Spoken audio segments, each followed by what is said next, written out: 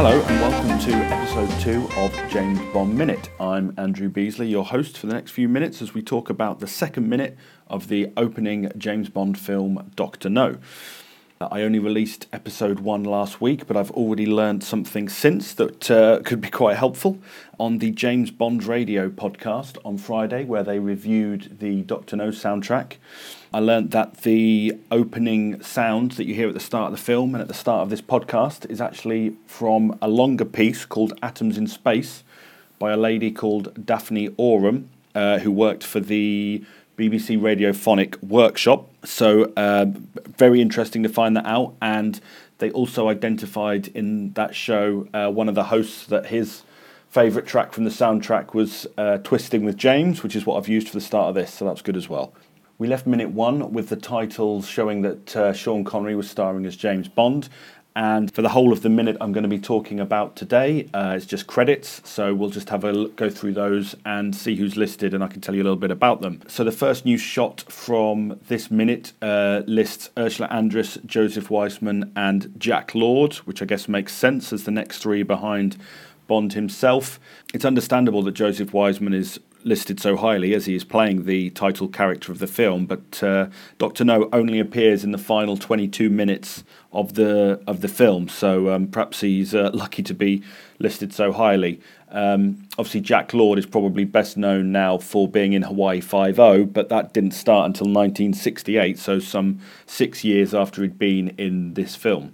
The next screen of credits starts with Bernard Lee, obviously played M in a total of 11 Bond films. Anthony Dawson, who is Professor Dent, and over the course of his career appeared in 15 films directed by Terence Young. So they obviously enjoyed working together, I guess. John Kitzmiller, who is Quarrel, who was a US soldier and ended up staying in Italy after the war and acting in mostly Italian films. Zena Marshall, who plays Miss Taro, and Eunice Gayson, who plays the small but crucial role of Sylvia Trench. She's another person who appeared in Zarak, a film I mentioned last week. I think it could get quite a lot of mentions in this podcast. The next screen is the final one of the acting credits, and this is when the order starts to become really quite unusual because Michelle Mock at the top plays Sister Rose, which is a very small part, and Yvonne Sheamer is 3 below her, and she plays Sister Lily, and as they have the same amount of screen time, you'd think they'd be listed together. Interestingly for Michelle Mock, Dr. No is her only IMDb credit, so what she did aside from that I don't really know. Below her is Lois Maxwell, famously Moneypenny, of course, who played her in 14 Bond films. Peter Burton is the armourer / Major Boothroyd / eventually Q. He probably regrets not being available for From Russia with Love and probably setting himself up for his career. Louis Blazer played Playdell Smith, the chief secretary.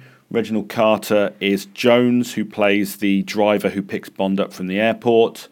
William Foster Davis is the superintendent, and finally Margaret LeWars plays the photographer. I actually think she should be a lot higher up that list in view of the sort of more importance and screen time she gets than some of the people she's below, but there we are.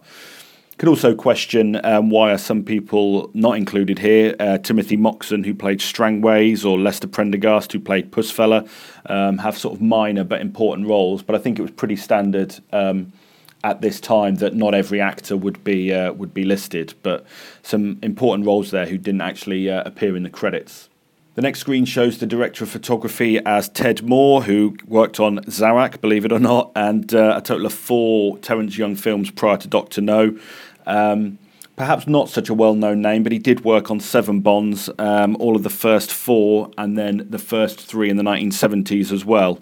So perhaps he should be a little bit better known amongst the Bond community. The next slide lists the production designer as Ken Adam.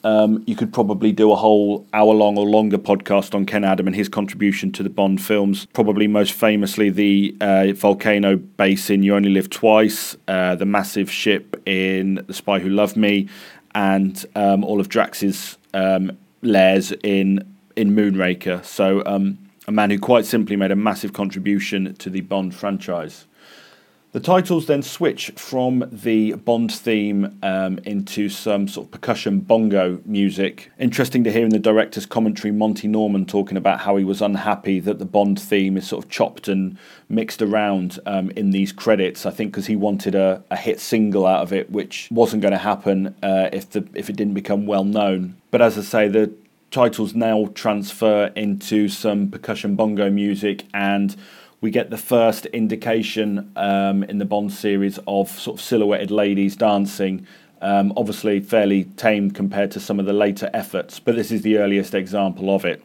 The first screen we see on here lists the production manager as L.C. Rudkin. He was a veteran of the Ealing films, working on the likes of Whiskey Galore and The Man in the White Suit, and he would return to do the same role on Goldfinger. And the editor, Peter Hunt, who, again, another big name in the Bond family, I guess, edited the first 3 Bond films, and famously directed On Her Majesty's Secret Service, which was the first film he ever directed. And I can't imagine there's many directors who have such a great first directing credit on their CV. The next shot tells us that the main title was designed by Maurice Binder and the animation by Trevor Bond.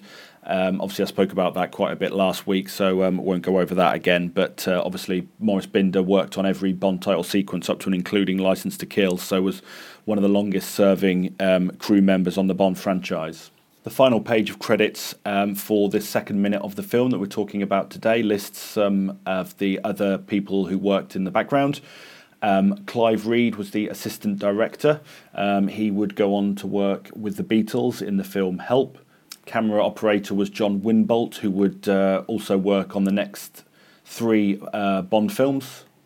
Continuity was done by Helen Whitson, who worked on various films, including The Italian Job. Probably have to talk about her work later in the film, though, because there's some definite continuity errors. The makeup was John O'Gorman, also would work with the Beatles on A Hard Day's Night, and he worked on Casino Royale, the spoof 60s film. The hairstylist was Eileen Warwick, who worked on every Bond film up to and including Diamonds Are Forever.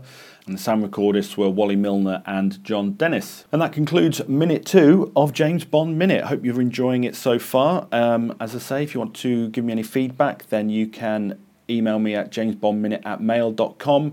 I also have a Twitter account, which is @BondStuff, but I will probably change that to @JamesBondMinute when I get the chance. Thanks for listening, and we'll see you for episode 3 soon.